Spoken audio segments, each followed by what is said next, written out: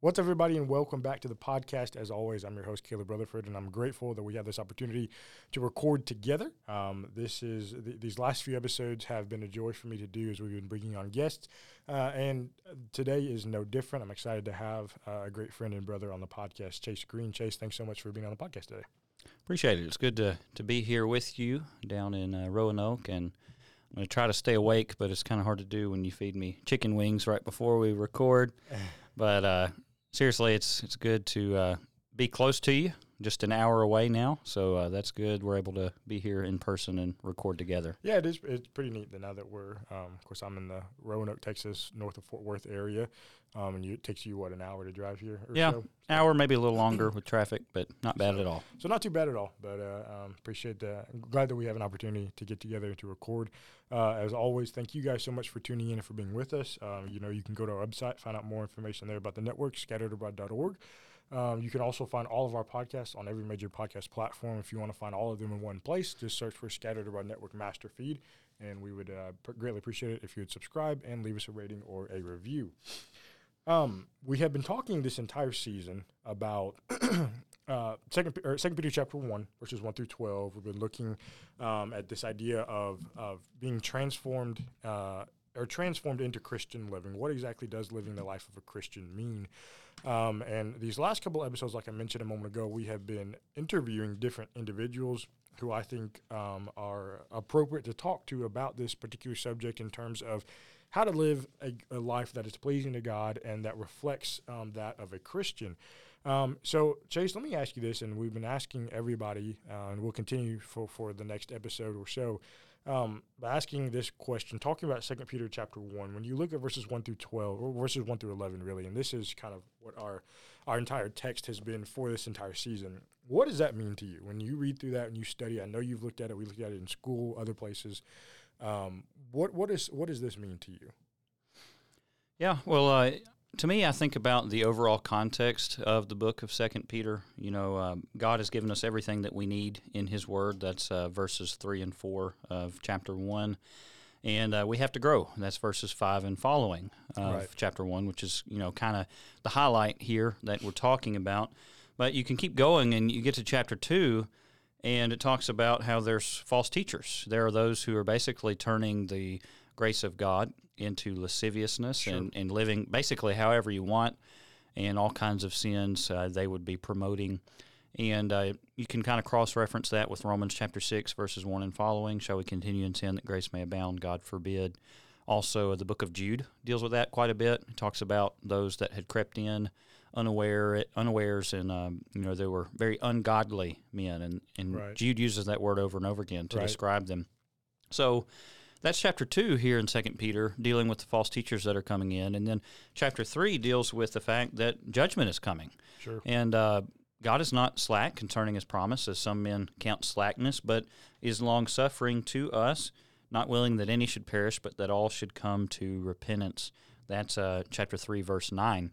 So I like to look at the whole book and then kind of zoom back in to what we're talking about specifically, which is chapter 1, verses 1 through 11.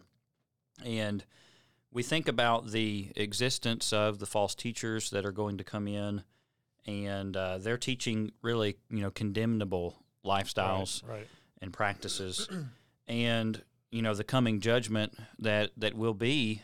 And this should compel us and should remind us that we have to grow. We have to be able to withstand the evil that is constantly around us. And I think of a lot of parallels in Ephesians chapter 6, where Paul writes that we are at war, essentially. Sure. And we are to put on the whole armor of God so that we can withstand the wiles or the schemes of the devil.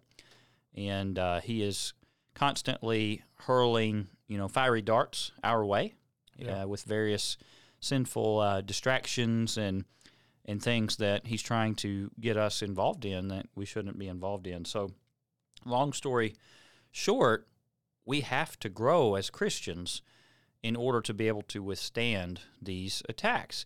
And so Peter writes that you have to give all diligence, and that's verse 5. And I'd like to parallel that with, of course, 2 Timothy 2:15, study to show yourself approved unto God, a workman who does not need to be ashamed, rightly dividing the word of truth. The New King James Version has the idea of be diligent to do that. Right. And so we need to be diligent, and we need to add to our faith. So if you think of it in kind of a way of thinking about a math problem, well, we want to get to a complete Christian. How are we going to get there? Well, we need to add to our faith.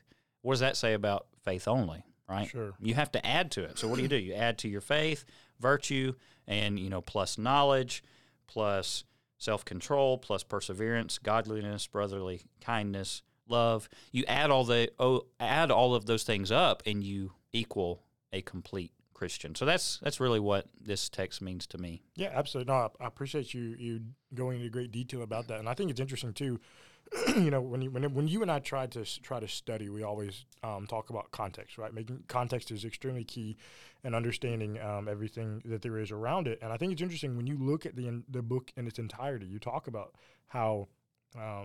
how you deal with these false teachers, right? And how you can't be effective doing that without going back first and making sure that you yourself are living the right kind of life. Well, how do I do that? Well, I look at these attributes here, right? These characteristics that I need to be adding to my life. And then when I do that, chapter 3, I am going to be okay when the day of judgment comes. And I'm going to make sure that I'm doing exactly what I need to do.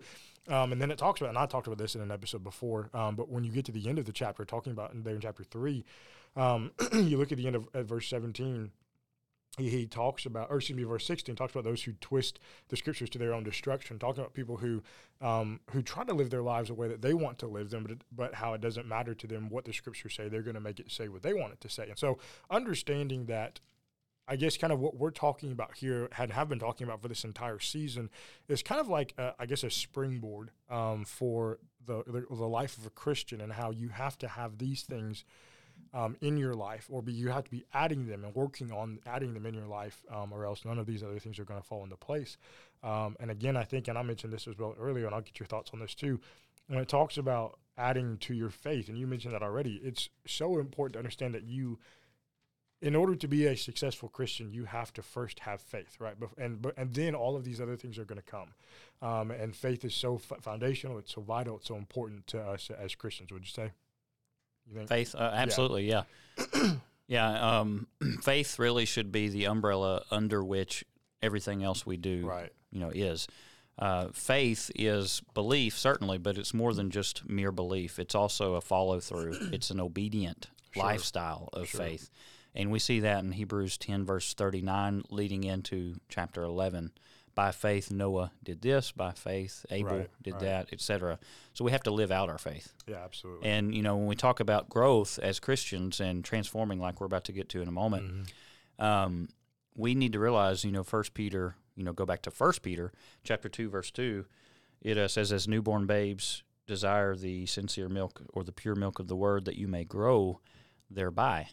When we first become a Christian, that's the starting point. Right. We have to keep growing, and that's where this adding that we've been talking about comes in. Sure. No, I think you're exactly right. And it's interesting as we kind of transition into the second point, when we talk about living the life of a Christian, making sure that we're doing all that we're supposed to do, it really comes down to this idea of being different from the world, doesn't it? Everything that is involved with living the life of a Christian means you're going to look different from the people around you, from the world around you. So talk a little bit about this idea of transforming, kind of the idea really behind the podcast, I guess, of talking about the name of it.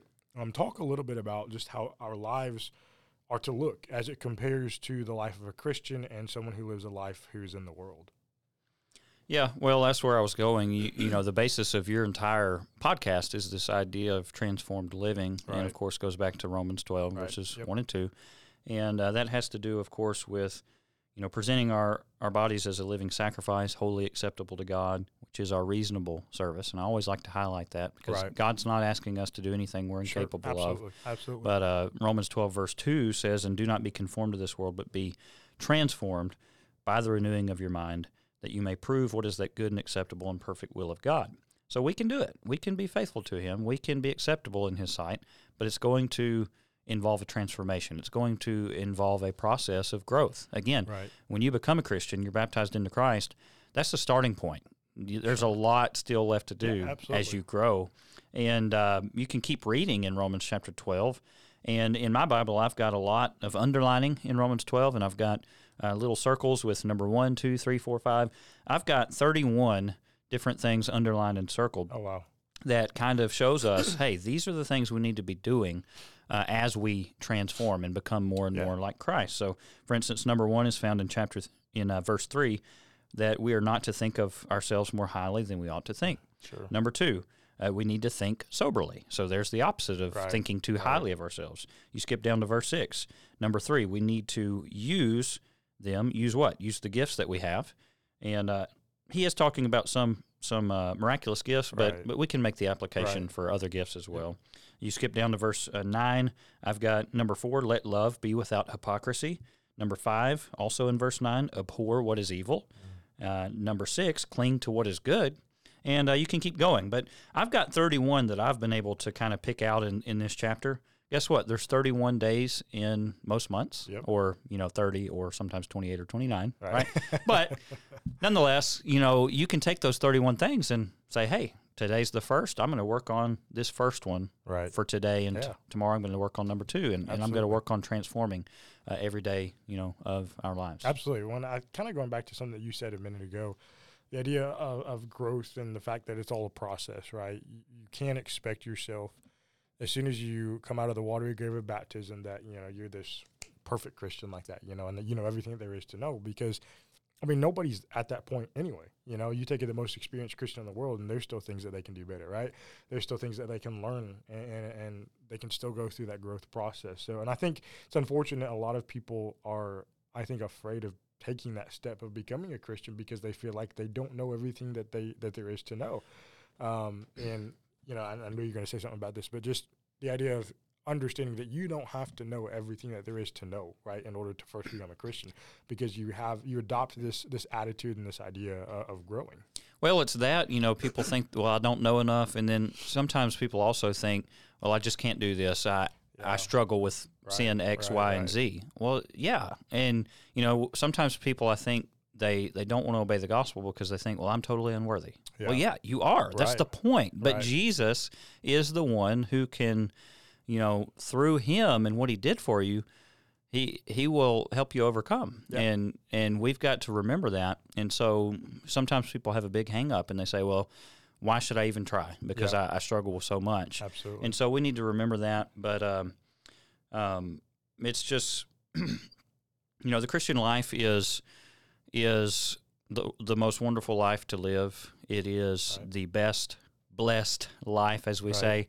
But it's also a metamorphosis. And that transformation that you read about in Romans chapter 12, the Greek word is metamorpho. It's where we get our word metamorphosis. And you think about it. When you have a butterfly, it didn't start as a butterfly. It started as a caterpillar. Right. Then it goes through that ugly stage of a pupae or whatever it's called, a cocoon, right?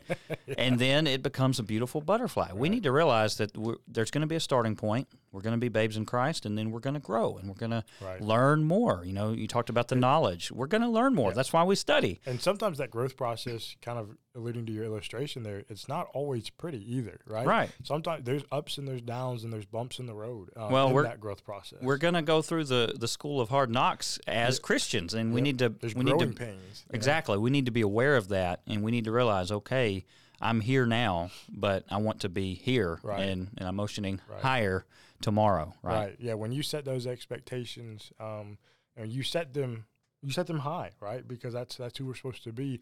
You strive for perfection, but understanding that you'll never reach it. But when you have that goal and you're always striving for it, you'll be living the life that you're supposed to live. And I think it all falls into place from there. Yeah, and then also kind of on the second part of your question about how are we supposed to look different compared to those around us? Yeah. Well, that's it. We should be different. Right. There should be an immediate, clear distinction between us and the world. How we talk, how we dress, how we act, etc. And we are told in Titus 2, verse 14, that we're to be a peculiar people, zealous of good works. Right. That word peculiar, it does mean strange. It means different. And that's okay. We need to be okay with being different than, our friends, our family even, etc. We need to be okay with that. 1 Peter 4, verse 4 says, they think it's strange that you don't run with them to the same flood of dissipation. The idea being they think it's strange that we don't go and do all the sinful things that they do. Well, we're different, and we should be. That's not something we should be ashamed of, and we don't need to give in to peer pressure. Right. Well, you jump back into chapter 2 and verse 9, obviously the verse where Peter talks about being a chosen generation, a royal priesthood, holy nation, his own special people. We're different, right? We've been called out of darkness, out of the world, into his marvelous light, walking as Christians. But then you continue on and you get to verse 11. Beloved, he says, I beg you as sojourners and pilgrims. So obviously showing us that we don't belong in this world, right? We're to be different because we're not like them. We're different. We're aliens, as another passage tells us. So it's important to understand who we are as Christians, and the fact that this world is not our home, we're just simply passing through, as the song says, that we sing so many times. And I think too many times we lose sight of that. And when we do lose sight of that, we begin to falter, I suppose, as it comes to the living the life of a Christian, because we begin to get so wrapped up in the world and everything that the world offers us. We need to be very careful of the pitfalls that come with that and the entrapments that get us into that position in the first place. So I think it's just something important to understand. Something else I think that's also important for us to understand is the idea of being able to look within yourself as a Christian and making sure that you are continuing to do everything that you need to do.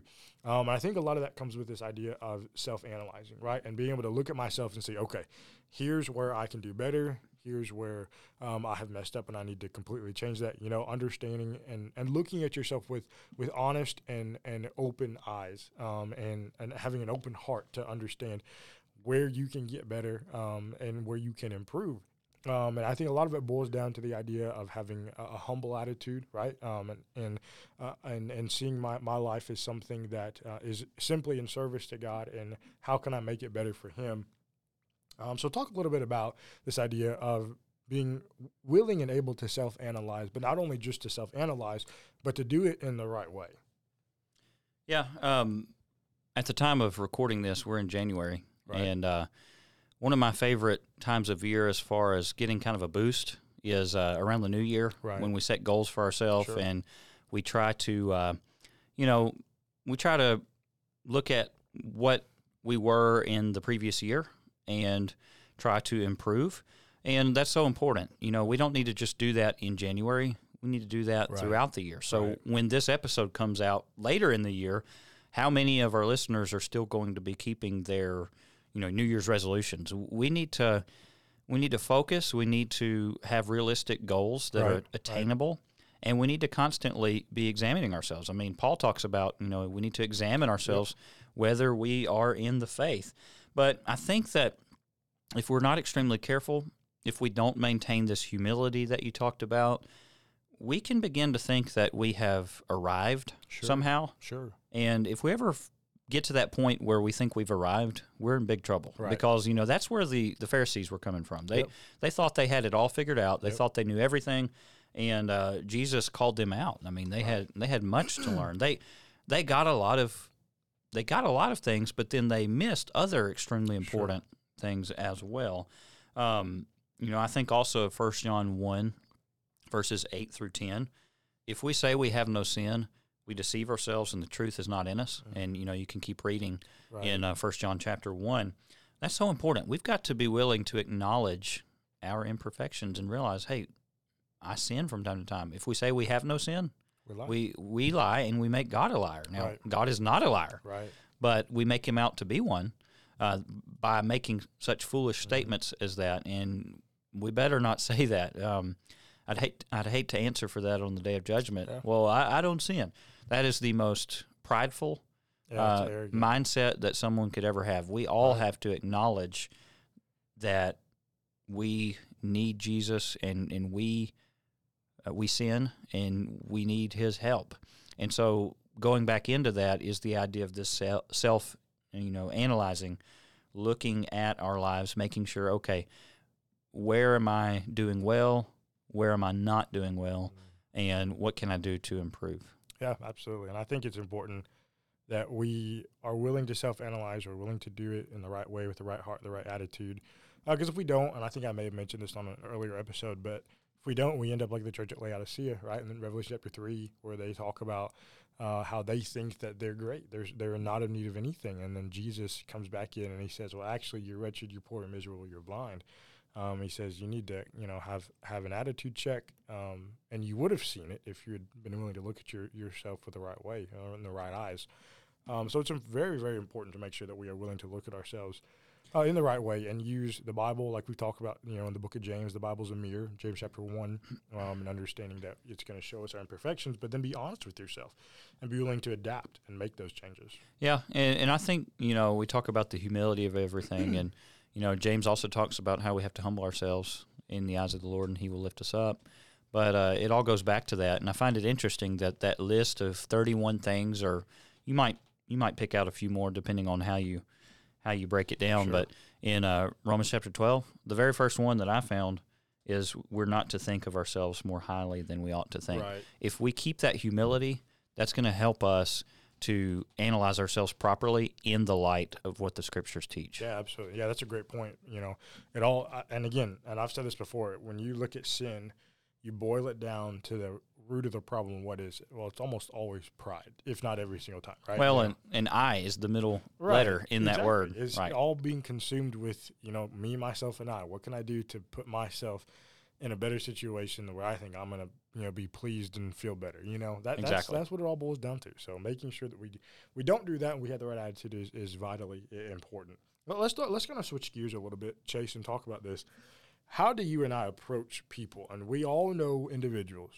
For those of us who are Christians, we know people who are not living the right kind of life, right? We know Christians who have fallen away, who are maybe, and this is interesting too when you think about it this way. There's a lot of people who, I guess, quote unquote, haven't fallen away, right? Maybe people in our congregations that we know of who are there, they're involved, but there's something in their life that is not right, in harmony with God. How do you approach people like that? Well, number one, again, in the spirit of humility, I think we need to remember that we've all been there too. Sure. Maybe we're not there currently, but we've been there at some point. So we need to remember that and approach others with tact and with care, and repeatedly if necessary. And we're going to get to this in Matthew chapter 18 in just a moment. But then also lovingly, of course. And Sure. Ephesians 4:15 talks about speaking the truth and doing so in love. And it takes both. You've got to teach them the truth or speak the truth to them. Otherwise, you're just going to be okay with a lie. And, you're fine. You can do whatever you want. Well, no, that's a lie. We've got to speak the truth to them. But we've also got to do so in love. And don't forget that part as well. But Matthew 18, verses 15 and following is really where we need to kind of hinge how we handle this, because Jesus tells us exactly how we handle it. He says, moreover, if your brother sins against you, go and tell him his fault between you and him alone. Don't air it out on Facebook. Don't go tell everybody except him. Right. No, you go to him, and you and him alone, and you hash it out. And by the way, I always point out when I'm reading through this text, if a brother, that implies a tremendous family relationship. If we're not the family that we're supposed to be, it doesn't work as well, because there has to be a committed family relationship between Christians, so much so that if it's lost because of withdrawing fellowship, for instance, it hurts so much that it draws them back. Yeah. So if a brother sins against you, go and tell him his fault between you and him alone. If he hears you, you have gained your brother.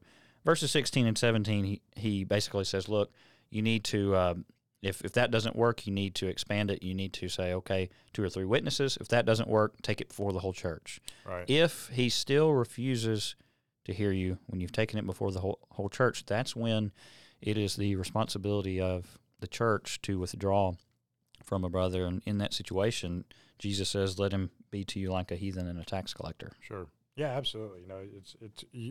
And I think a lot of this goes back to a mindset. And I know we've talked about that, but I think when you just look at Christianity as a whole, right, a lot of this has to do with your mindset and how you are able to deal with people and their situations.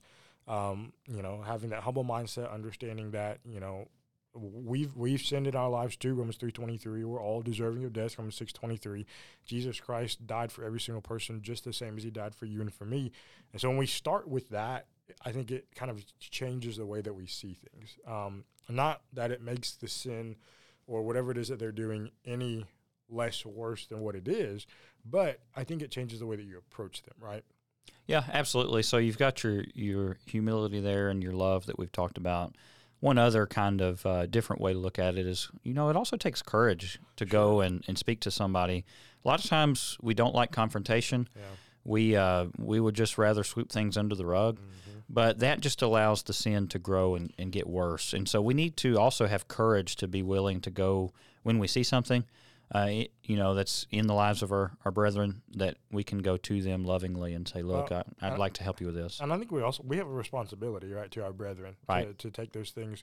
And we would want the exact same thing done to us. If we're the right kind of people, we want to, see those mistakes and flaws in our lives so that we can know how to fix them and be who we need to be. Chase, let me ask you this as we begin to kind of close things out. I know we could have talked about that a lot longer, but we just for the sake of time, we need to move on. But let me ask you this last question. What are some things that you and I can do, or maybe our listeners can do, just a Christian in general can do, to better live our lives for Christ? As we're talking about this idea of transforming into Christian living the Christian life, living our life according to the Scriptures, what are some things that I can do to help myself in that area? I think the things that we talked about today in Romans 12 and 2 Peter chapter 1, live those out. Study them often, familiarize yourself with them, and live them out. But also I think we need to realize that we're not perfect, and so, again, we need to give ourselves room for growth. Right. But at the same time, certainly we need to admit those imperfections, but we don't need to just throw our hands up and relegate ourselves to our imperfections and kind of, use that as a cop-out to not grow and to not study and to be okay with sin and things like that. No, we can't be okay with sin. If we ever come to the point where we're okay with it, then that's exactly what, Jude talked about and what, 2 Peter's talking about and Romans chapter 6, etc. No, we have to acknowledge and confess sin in our lives. Read 1 John. Yeah. But we can't be okay with it. We've got to constantly be striving to, to overcome it and to be more and more like Christ. Right. And walking in the light, 1 John 1, verse 7, if someone is walking in the light, then when they sin, the light is going to shine on them, and they're going to realize that was a sin. I need to repent. I'm going to repent of that, and I'm going to confess it to God. And then I'm going to get back up and keep going. Proverbs 24, verse 16, I think it is, talks about if the righteous fall 7 times, but he can rise again. Mm-hmm. We got to remember that. We may fall, and we will stumble and fall, but we've got to get back up. We've got to keep going. And we do have to grow, like we've been saying. And Christians, we need to remember that, our Christian walk 10, 20, 30, 50 years after we became a Christian, we should be much, much further. We should be sinning less and less, right, and we should be more and more like Christ as we grow. Right. Yeah, absolutely. I was preaching a couple weeks ago, and I said something about, looking at your Christian growth and seeing, where are you? Look at yourself 20 years in the future. Are you going to be more spiritually mature? Are you going to be more knowledgeable, et cetera? But then I said, you can make application of that right now. Look at your life, right now, and then a year before now. Is there growth? Have you seen, your life improve?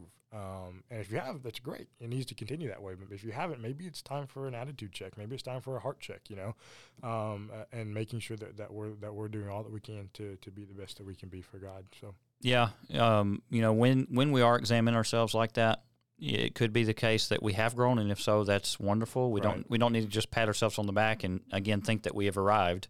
But sometimes we may examine ourselves in that manner and find that we're just kind of stuck in neutral. Sure. We're lukewarm. Or we may find that we're stagnating and actually, growing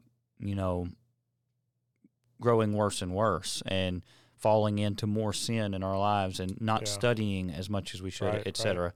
So when we find ourselves in those kind of ruts, we need a reality check, a gut check, if you will. We need to pray and maybe seek out our brethren, somebody we can trust, and just air it out. James 5, verse 16, confess your faults one to another, pray for one another. Sure. The effectual, fervent prayer of the righteous avails much. So we're here for one another.